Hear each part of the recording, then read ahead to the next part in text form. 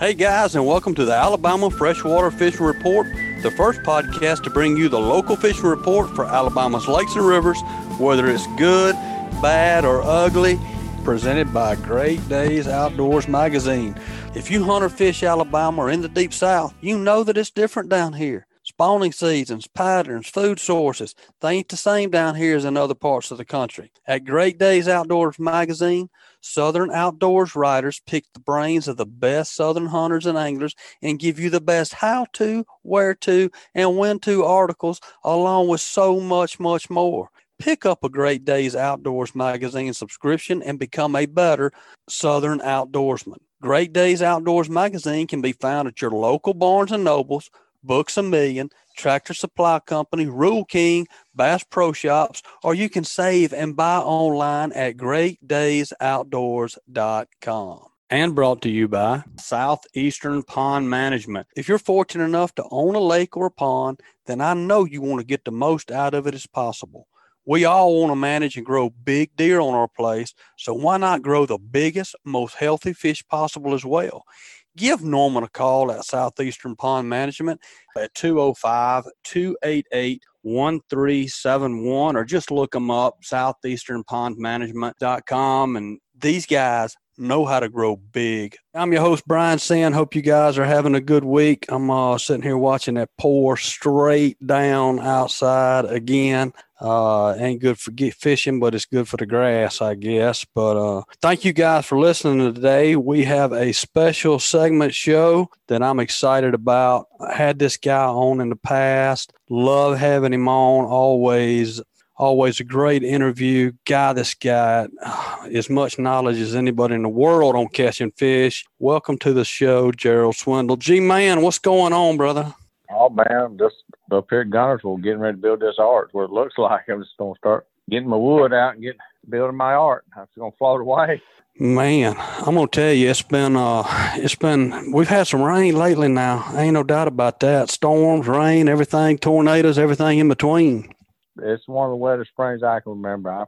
I come over Lake Gunnersville. I had to go get some stuff this morning, and it's back up to full pool, rolling mud everywhere. I mean, it's been muddy and rolling now for 3 or 4 weeks. It's just like it won't end. The whole Tennessee River's high flooded. Oh man, I guarantee you. How does that, Gerald, affect the fish? I mean, when Gunnersville comes up like that and gets muddy like it is now, it's a hot time of the year. Everybody wants to be fishing right now, but how does that affect it? It's crazy how it works because, like at Pickwick on the Tennessee River, when they bring it up and down, they have 3 or 4 foot of fluctuation. A lot of them fish want to come to the bank, but they can't because the water keeps coming up and down. At Gunnersville's a little bit more stable, and they only drop it 1.5 feet up and down. But if the water would stay up and high, they don't just start dropping it immediately. A bass just don't want to go up there and start spawning when the water's falling. As soon as they get in, if it starts falling, then they're a little bit apprehensive about the spawn, so they'll hold off as long as they can stand it. But when that water keeps falling like that, they just keep pulling out. They just won't stay in there. So I think in all my years of seeing high water in the spring, there's one thing about it. It's really good for the spawn if the lake goes up and stays up. Like Smith Lake right now is, 7 or 8 foot over full pool, so it's up people's yards.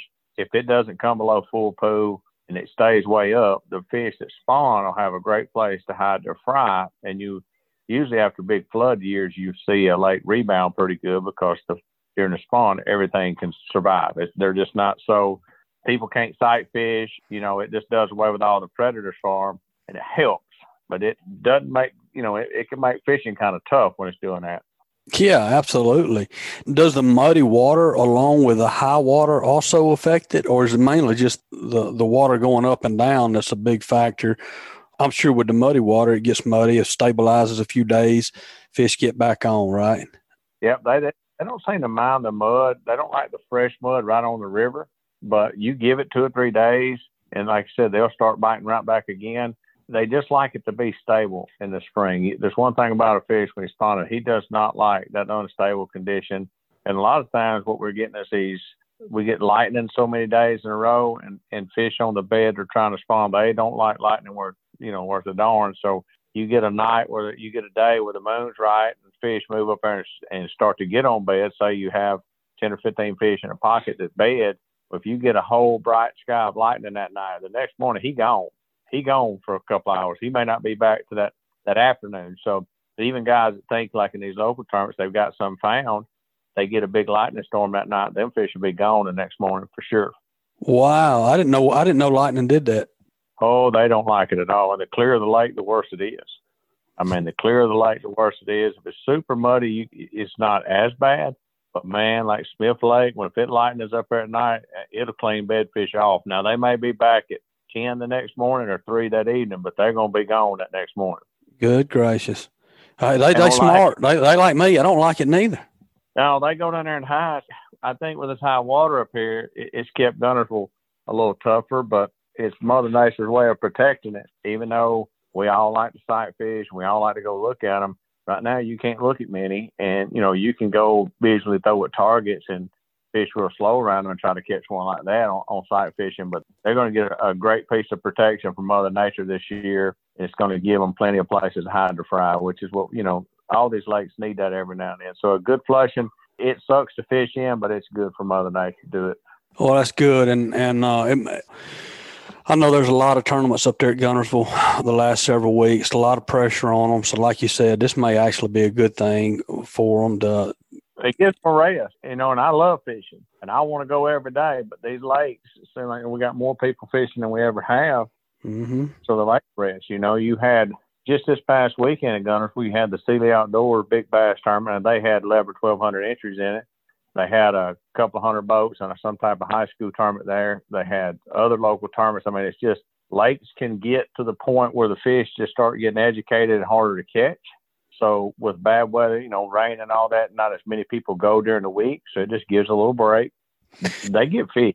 I tell people all the time, I was like, they're like fishing getting hard to catch. I'm like, yeah, because they get an education. Right. Every day throwing at them. It's like a deer. If you chase him every day, you hunt him every day in a row, he going to get smart. Yep. Smarter. Yep. He's educated all the time. How do you navigate that on a lake? I mean, Guntersville's your home lake, so let's just talk about that. That's a lake that you get to fish when you ain't off, when you've gone a good bit fishing tournaments. But when you fish a high-pressure lake like that, I mean, you go down a bank, there'll have been 10 other people just down it before you. I mean, do you change your approach on a high-pressure situation like that? I do. I usually, if I'm going down stretches and I know there's fish normally there and a lot of boats are in front of me, I'm either going to try. I'm watching everybody. I'm going to try to do something different. Maybe I downsize my bait. Maybe I fish slower, and sometimes I upsize my bait. I'm trying to figure out what everybody else is doing and just go a little bit off kilter. Maybe fish a little further off the bank. But on high pressure lakes like this, what it does, it even for me, like I came home and I just ain't having like an evening or two here and there to go fish. Like one evening I went for 3 hours and only had one bite. Like they're not easy to find. Like in this type of condition in spring with a lot of pressure, a guy has to just pretty much stay on the lake all the time. And there's some guys that live here that get to fish it all the time. They stay on them. But when you just run in out of town and jump out there and fish, it can be very overwhelming how smart they are and how they're moving around. And they get in new places each year. I mean, it's like just doing the same thing every year is not good. I mean, I had places last year in the high water that I just crushed them, and I ran and checked 2 of them yesterday and never had a bite. Good so gracious. They're constantly adapting to the pressure, the eelgrass, the color of the water, the current flow. But Guntersville's one of them places you need a little time. I tell people that come there and fishing, man, we fished, all day and had 3 or 4 bites. I said, guys, that ain't what you wanted because this is a great lake. But this ain't an easy lake just to come down and launch the boat and just crush them in. You're going to put your time in most of the time, unless you just get lucky and land on them. But you're going to spend some time out there fishing. Yeah, especially when it's, like you said, what'd y'all have, 1,600 boats last weekend? I mean, it's got to affect them. I mean, it's got to affect them. That's just a lot of pressure. Everybody's running 3 or 4 units on their boat. So there's a lot of transducers pinging and trolling motor noise. It just, you take 20 boats that troll around a pocket, even if they're not looking for sight fish, if they buzz around it, just throwing a spinnerbait and all that, most people fish the same distance off the bank. If you'll watch 10 people go down the bank, 8 of them almost the exact same spot off the bank. So you got to imagine any fish that live in that circle, he just got a haircut. Just troll them after troll them. So those fish either have to go shallower or go deeper. They're not going to sit there continuously and let you run over. And that's what you try to tell. Sometimes it ain't even the casting that's messing them up. It's just the boat traffic in general, like the trolling motors, the big motors idling in and out of these coves. That's just part of it. And you have to take all that into consideration when you jump on Guntersville like that. And Guntersville is one of the hardest lakes to physically sight fish. And I love sight fishing. I was trying to teach my nephew a little bit about it the other day, and we was up on Nickajack, and I was explaining to him, I said, Guntersville is one of the hardest places to learn, and you don't catch a lot of giants looking at them. I mean, I've caught some 6s and 7s out here looking at them, but I don't really ever see a 9 or a 10 on bed up here, even when the water's clear. So I said, it's a weird place to sight fish because most of the big fish bed 3 to 5 foot on stumps, and I said, most time you can't even see them. So that one lake, when you start sight fishing here, you're going to battle a whole bunch of grass. You're not going to be able to see them as good as you think you can. And the ones you can see sometimes are in holes just straight down on the boat in the grass, and it makes it harder to catch them because you're sitting on top of them. So I told him, I said, Guntersville's a good learning curve for you, but it's in the advanced series of sight fishing because it's harder to see up here. Most time we don't have gin clear water. I said, so I told him, I said, for you to learn, he needs to go to an inland or, maybe go to Smith Lake or somewhere where he can see better to kind of start getting a grasp of what he's trying to do. Yeah, that makes sense. And, the whole show today is the best spring bass fishing tips, lures, and techniques. And that's kind of the main thing that we're focusing on today. So this is a great conversation leading into that. But, one of the things when I think about sight fishing, especially in a situation where what you're dealing with at Guntersville right now, when we think about sight fishing, I know I do anyway, I think about getting on the front of your boat and having your polarized glasses on and looking for that clear spot or that dark spot or something, where you can see the bed and then look for the fish. But you can't do that all the time in muddier water. Can you use are you using electronics to try to find fish on bed like that now with all the side views and things that we have? I can actually take my Garmin line scope, and if it's 3, 4, 5 foot, I can find a stump. I can look around here and find a stump. I may can see him on it if he's on this side of the stump, but what I'm trying to do is find that piece of structure with that line scope and then throw at it. So you can actually bed fish with it, throwing at a physical target, not necessarily looking at him. But I tell people when it comes to sight fishing, if I had my rudders, I don't turn nothing on. I don't want any depth finders running. I mean, you want to be as quiet as you can. And people think that you have to be looking at them. And I try to tell I was like, when you're just looking at that fish to catch and he weighs 3 pounds, that's the best you can do right then. I said, versus blind casting to multiple holes and not worry about going up there and looking, you have the potential to throw in one bigger, or more fish. I said, don't get caught up in the fact that you have to be looking at them. I said, you can take one simple bait. I can take one bait, one setup and fish across the country, sight fishing, and never look at the one I'm catching and catch them all off bed, if that makes sense. Absolutely. Because you're throwing at little targets and holes, and you don't need, it's the most basic setup in the world is a Zoom 8-inch lizard. I mean, when it comes to springtime, I'm going to have my 8-inch lizards laying in the boat, Texas rig. I might have one on a 3/16 weight that I can cast on 16-pound line, and then I'll have one on 20 that I can flip the stumps with a 1/4-ounce weight closer to me. But I'll take just a regular Texas rig lizard. I'll throw it every target in the pocket, and when I'm not on a target, I'll just kind of slow wind it back in and kind of swim it. And it's the best sight fishing setup around there, and you never have to see the fish before you catch it. You're just simply, and you tell them the further you can throw and stay away from the boat, you're a lot better off. I mean, would you rather shoot at a deer completely relaxed, or would you rather him come in on be hot red zone looking at you and you and him having a stare down and you trying to draw back? That's what it's like when a bass gets close to the boat and he sees you. You got to go through that stare down. He's got to come completely back down to a level, like his mentality has to be level. He can't be all jacked up. He just has to get calm. Then you have to work him. Then he'll bite. It's just like with a deer, like you said, that takes time, and to let him calm down, and you still don't know whether you're going to, like with bow hunting, nervous deer, he may come in, he may get calm, present that shot, and he may not, but it's a totally different deal when they're nervous. So like, that's a really good point is, the time you're sitting there looking at that 3-pounder, trying to get him to bite, trying to wait for him to calm down. I mean, you may could have landed a couple more fish and bigger fish just going down the bank in the right area. But some people say, man, I'm colorblind. I can't sight fish. I'm like, dude, it might be a gift. I said, because I'm not, and I love sight fishing, but it's actually beat me sometimes because I like to go up there and play that cat and mouse chess game with a fish. And then it gets personal. Then I don't care if he's a 2-pounder. It's between me and him and the good Lord, and I'm going to catch him. And I usually end up losing money that way instead of just fan casting around. So I tell people, don't worry about it if you can't see good. You can tie that lizard on, throw it around. Like I said, you may have a limit before I catch that. Does color seem to matter? When you talk about the lizard, I mean, is there a particular color that does better than others? Kind of a go-to for you? I stick to real simple in the spring. I don't do all that white stuff when people are looking at, even when I'm sight fishing, I'm physically looking at them. I don't throw white. But when I'm casting that lizard around, I throw a green pumpkin or green pumpkin candy or watermelon all the time. Like that's just what I throw. I dip the tail chartreuse. A lizard's the natural enemy to a bass. They think that he's going to eat his eggs, and dude, they just react. I mean, I can't tell you every spring that comes around. I run with Terry Scroggins and Britt Myers forever, and it got to be a running joke in the spring. Britt would say we'd come in and I'd catch a pretty good bag. And the tournament said, let me guess, you had the lizard on. I'm like, yep, I do every time. And I don't care. I went to Lake Norman, a place where he said, dude, nobody up here ever throws a lizard, and finished second, almost won that tournament, throwing a lizard around. He goes, dude, that's unheard of. He said, nobody up here would have ever believed you can just take an 8-inch lizard and bomb around and catch them. I'm like, that's why they bite it. It's a natural bait. They don't like it.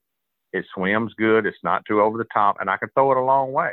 So I can throw it all the way to the back of the pocket, swim it up to a dark place and kill it. Let it sit there for a second. I can swim it up to the stump and kill it. I may work 4 different beds on the same cast, or what I think are potential beds. And then sometimes you just catch them just reeling it in. It's the all in all. Some people say, hey, I want to take my kids fishing this spring. Well, they do tie on a lizard. And they're like, man, that just seems elementary. It is.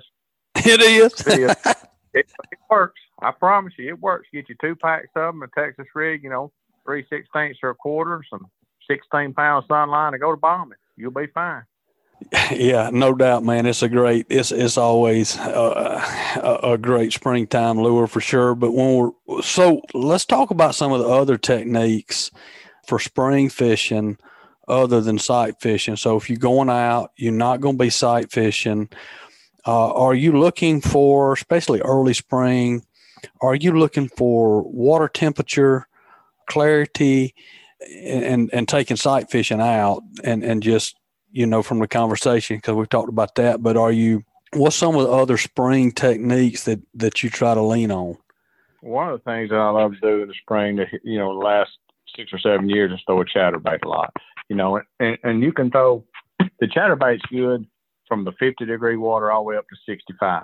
And the spawn really kicks in around 56 to 60 degrees, but a chatterbait's one of them baits that I like to pick it up and I can go. Whether I'm throwing around boat docks or I'm in grass, I get above 50 degrees, I start throwing a chatterbait. Slow rolling it, yo-yo it. It's according to what the cover looks like, but a chatterbait's something I lean on real heavy. And even like in these dirty water conditions, you're seeing an old school spinnerbaiters come back out, and that's something I've got to do a lot more, just throw a spinnerbait down a dirty water bank. Lean on a spinnerbait to find them, and a chatterbait. Those are 2 lures that I can search with in the spring, and I'm telling you, any water temperature over 50, and when it gets around 56, there's some fish on the bank somewhere, and you can use them 2 baits and kind of, you cover some water. Yeah, you can cover it with those. What is the big difference when you're looking at a spinnerbait and a chatterbait? Or do you fish those in? What's the advantage of one? A chatterbait, maybe. What's some things that you can do with a chatterbait that you can't do with a spinnerbait? Why would you go to it instead of a spinnerbait? I guess chatterbait offers you several different things. You can go a bold, bright color in dirty water and slow it down, but it's mostly vibration. But however, in clear water, it's natural looking because the blades are watermelon or black. The skirt's real natural. So even though it's an aggressive vibration, it's pretty natural appeal in the water. Where a spinnerbait, sometimes in clear water in the spring, unless you got the right weather conditions, it's not going to produce like a chatterbait. A spinnerbait really needs a little bit more stain in the water down to the muddy water is where it's going to start showing out at, So with the chatterbait, you can go muddy all the way up to crystal clear. Spinnerbait, once it starts clearing up, if you don't have wind and something to stir the water up, it's not going to be as good. Yeah, that makes total sense. Do you fish the chatterbait? And you said you fish it lots of different ways in the springtime. I mean, do you tend to fish it faster and cover more water, or do you? And I guess it just depends on, like you said, the cover.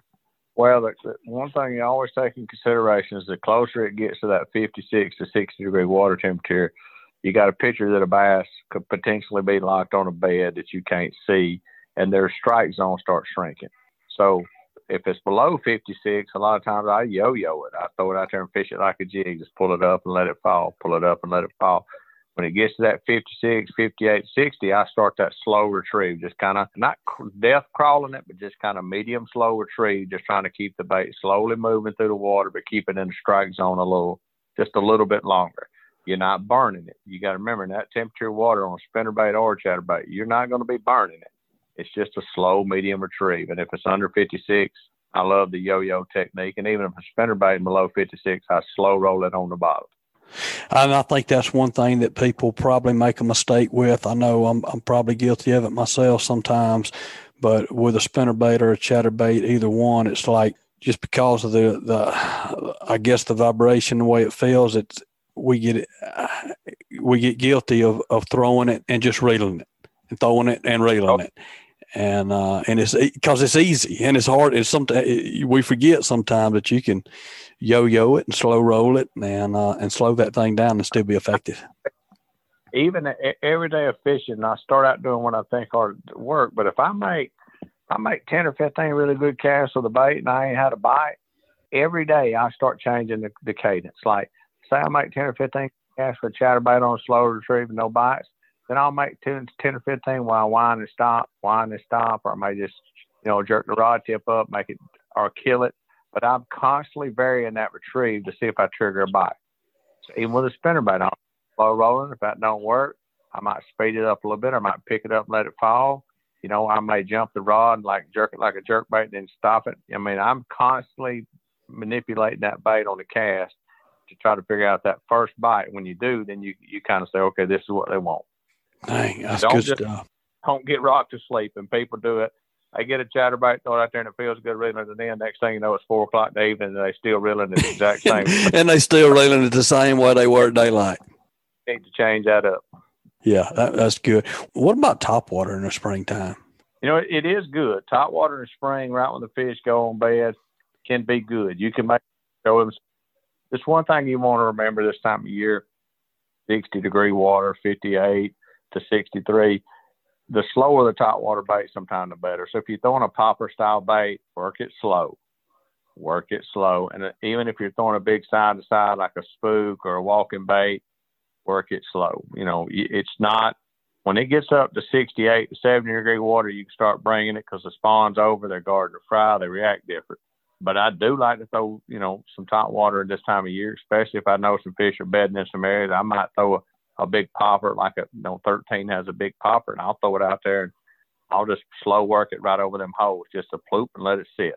I can tell you that's a mistake that I made on topwater in the springtime. Is in my mind, fish is spring, fish are aggressive, they're active, they're feeding, and so I'm taking that topwater bait and whether it's a spook, walking it probably too fast. Instead of, like you said, having a different mindset. Yeah, fish are feeding, fish are aggressive, but these fish on the bed, you got to get it and keep it in their strike zone. And to do that, you got to slow down. I've caught them so good on that popper before, and in places like that, and you literally just make a little fine cast in there on a tight piece of cover or something. You just ploop, let it sit, ploop, let it sit, and you'll do it 2 or 3 times. You think, well, this is stupid, and then you'll see the water start swirling under it. And most of the time when they're on bed like that, they don't just flush it. They'll just boil under it and get it. They are aggressive and they're protective, but they're not full feeding frenzy where they just launch out of the water on it. They're just trying to get it. So this time of year, throw your topwater, but work it slow. That's a great tip right there. How do you use, you talked about the live scope a while ago. obviously when you're sight fishing, you like to use nothing. I mean, you cut everything that you can cut off. How's that changed the game? I mean, do you rely on that? Is it one of those things? And I hear that it is. I've never used it. I've never even seen it used other than on TV and YouTube videos. Is it something that has been a game changer? Oh, yeah. Front sonar has changed how we fish. It's educated us on what fish are doing. You know, and the double swoop on that is when I take, like a hummingbird has their 360. So I have a 360 and live scope. So I'm panning a 100-foot circle, and then I'm taking that live scope and fine-tuning inside of it and looking to see what's over by that log is a 2 fish or 1 fish. But what it shows you is that you fish by a lot of fish that don't bite, and it teaches me when fish how – I've learned more off live scope on the fish that I didn't catch than I have the fish that I've caught. In other words, it's told me more what to do when I could see fish and couldn't catch them. It's taught me to leave them alone. You know, you just like, you really think, well, if there's a fish over there, but when you get to the right ones and the bait goes down, they jump on it. So, I mean, it's really helped me understand the behavior of fish. And if it's not one thing that I'll leave you with on what live scope's taught me, fish never quit swimming. When you pull up to a brush pile and you think, well, there's a fish over there, he may swim around it 6 times before I caught him. I could watch him go around it and around. They never quit swimming. So they're not just sitting there, but I mean they're moving around that stump or that brush pile. Yep, they may move 2 foot to the left, 2 foot to the right. They might go in the brush pile, go back out the top. That's what's been cool to watch. It's almost like you're getting a college education of what goes on underwater. So that's why sometimes you got to make repeated casts. It ain't that he's that stubborn. It just might have took 6 casts for him to see it. He might have had his head turned. He might have been looking the other way. He could have been going. I mean, there's a lot of variables in there, but live scope can change the game. But 360 and live scope can create a whole new world of bass fishing because you can see targets way out. You can go over to them with live scope and look around. The biggest takeaway from it is there's just no wasted energy. Like I'm not fan casting around going, I hope there's a brush pile out here. No, I can tell you there's a brush pile over there and there's 4 fish on it. Period. That's a huge game changer. Yeah, and if I see a piece of brush and man, that piece of brush looks good, and I go out there and I look all around it with live scope and I don't see a dot on it, I'm leaving. You keep going. Yep, it's like you don't sit there and waste it 6, 7, 8 casts around it. Yep, you can't kill a 200-incher hunting where spikes live. You got to go where it's at, and that's what it's done for me. It just kind of started speeding up the game and teaching me stuff. But I tell people it ain't gonna wreck the fishing world because it won't take 2 or 3 years. And fish will get conditioned. They'll pick up on it. I mean, it always does, and they'll adapt, and you'll be back to square one trying to get another advantage. Yeah. And I'm sure around boat docks, it's got to be speed that process up too. Either he's under that boat dock or he ain't. Keep on going to the next one. Yeah, I pan up under one of them piers at Smith Lake. If you don't see none of them little bright dots under there, well, you can go on. He ain't there. You can just put the on high and go to the next one. And just go on to the next one. I wish that sucker would look up under the boat docks. It'd make my noodling in the springtime a lot easier if I could see where that big catfish was laying up under the cement. That'd be pretty good right there. I'm gonna leave that noodle and had a bear and a Jeff bear, and I ain't doing that. Oh man, you still got to come go with us sometime. I know we've talked about it a couple of times, but man, I'd love to get you to do it. You'd eat it up. You'd eat it up. You'd have a ball. I know that, and it's not just for the springtime with you and professional anglers and even your weekend tournament guys. You look at your boat and you've got rods, different lures tied on different rods, sitting all on the boat, easy access, tons of different options of lures to choose from. How do you keep up with all that, Gerald? I mean, is there something that you use or a technique or whatever that you use to keep up, and how you organize for a spring trip compared to how you organize for when fish are schooling in 20 foot of water? Basically, what I've started doing a lot in tournaments and even prior to getting to a tournament is I'll rig me up what I call a day box, and I'll take one of my big lure lock boxes and I'll rig up a day box or a box that I think I'm going to need 3 days of practice. And I'll sit in my garage and I'll say, all right, if it's this, I need this. So I'll put a popper in. I'll put some lizards in. I put a shallow running crankbait. So I just take one lure light box, build a day box, and try to fish out of that. So I'm not digging into the whole repertoire. I've got it in there in case I need backups, but I always have a starting point in one lure lock box. And you can do the same thing whether you're pond fishing or going down fishing off a public pier. Take that box, sit in your shop where your tackle's at, go through 7 or 8 things you think you might need, put it in order there, you simplified it, you take off to the lake. And even in the tournament, I'll take that day box and clean it up even more. By the tournament, I know pretty much what I'm going to need. So I'll have 2 crankbaits. If I'm catching them on crankbait, I'll have 2 extra ones, brand new hooks on them sitting in there. If I'm catching them on jerkbait, I have one of them in there. So I prep. So when I open that lid up, there's enough tackle in there to start a Bass Pro Shop, but I try not to dig around in that during tournament days to keep it simplified. Yeah, I like that.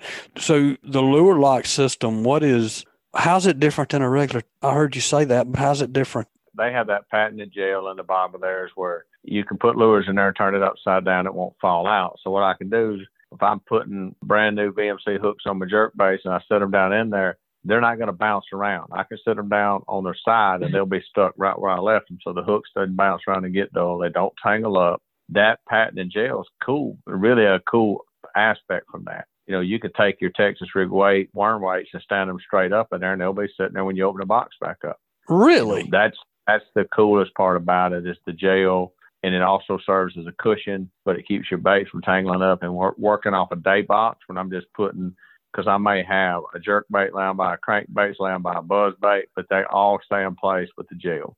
That's cool. That's cool. Whether you tournament fishing or whether you walking around a farm pond carrying a day box, that's pretty cool. Yeah, it works out well. And I take that same technology and use it on my farm. Whether I've got tools in those boxes, I'm bad about putting loose nuts and bolts in there to kind of keep everything organized. But if you hadn't had a chance the people that are listening hadn't had a chance to check out a lure lock box, you might want to get out there and look at it because it serves many, many purposes outside of fishing. Yeah, sounds like it. I'm going to check it out myself. Absolutely. Because if you saw mine, it's pretty embarrassing how tangled up my lures are right now. So I need to invest in that myself. Well, where you head from here, Gerald? I got Texas, man. I'm packing up, fixing to jump back out here in the shop and finish packing up. I had to Orange Sabine River for a week, and I've got a week of filming for Toyota, and I got up for YouTube stuff for them at around Lake Louisville. And then the next week I'll be at Lake Fort for another Elite Series. So me and Lulu has 3 weeks on the road, and we're packing up. My goodness. On the Sabine, where y'all be at Rayburn? No, it's coming out of Orange, and it goes just that little river that runs all the way down into the coast. It ain't you don't put it on your vacation list of places to go fishing. I like it, but it ain't on the list. It ain't on the top 200 list because there ain't a lot of big ones in there, but it'll be a tough tournament, tight weights, but it makes good for TV. Yeah, it'll be a lot of fish. Yeah, definitely. I know down in that, I got one of my best friends live down there, and he fishes the Sabine all the time. And he's like, man, you can go out when it's hot, you can go out and catch 100 fish, but there ain't hardly any of them going to be over 3 pounds. Right, a lot of that you run into just pound and a halfers, but those tight weight tournaments make it good for the final top 10 because nobody's out of it. That's right. Everybody's in it. Everybody's in it. Yep. You having a good year so far? I've had 2 really, 2 top 25, top 30s, and then this last one at Pickwick bit me a little bit, but you stagger sometime. I told her it's just one step. We'll be kind of right where I want to be. I'm just kind of getting into it. We still got 7 more tournaments. So I tell everybody this is a 10-inning game. You got to look at it like that. The first 3 innings really don't matter nothing. You got to get to that 9th and 10th when it starts to count. That's right. It's the long haul.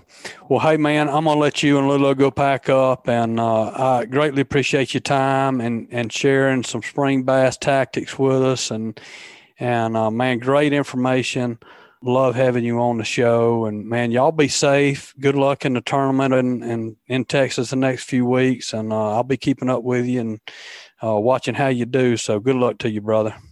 I really appreciate it. Y'all be good. See you, man. All right, Gerald. Take care. Bye. What an awesome episode. And, man, what a awesome guy. And you're talking about a guy with some knowledge and, man, just says some things that maybe we don't think about all the time when it comes to spring bass fishing.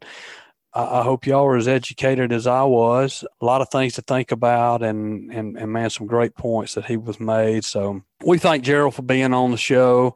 giving us that segment. And I hope he has a good trip to Texas. And guys, that is going to wrap up the show for the week. So please subscribe, rate, and drop us a review wherever you listen to the podcast. If you'd like us to email you the podcast, you know we don't mind doing that either. All you got to do is just text the word fishing to 646-495-9867. And guess what? We'll email you the show each and every week. Thanks to all our sponsors. We greatly appreciate you guys listening. Be safe out there, and we'll talk to you next week. This week's Alabama Freshwater Fishing Report was brought to you by Sun South. From outdoor equipment, parts, services, accessories, Sun South has you covered on the best for less. Visit SunSouth or sunsouth.com for quality John Deere equipment. Sun South, for those that do. And brought to you by Bucks Island is a family-owned and operated business since 1948. At bucksislands.com, you can check out the full list of inventory from new and used bass, pontoon, bow rider style boats, new and used motors, as well as kayaks for sale. Give them a call at 256-442-2588. And brought to you by Brian Sand with National Land Realty. You already trust me with your fishing report, so trust me to help you find or sell that next piece of property as well. Just give me a call at 601-383-2344. And brought to you by You Do Outdoors. There's finally a social media platform for us. And share your hunting, your fishing, your camping, hiking, or whatever you do outdoors today. You Do Outdoors. Download it, guys. You'll like it. And brought to you by Great Days Outdoors magazine. Become a better Southern hunter and angler and pick up your copy today wherever fine magazines are sold, or save a bundle online at greatdaysoutdoors.com.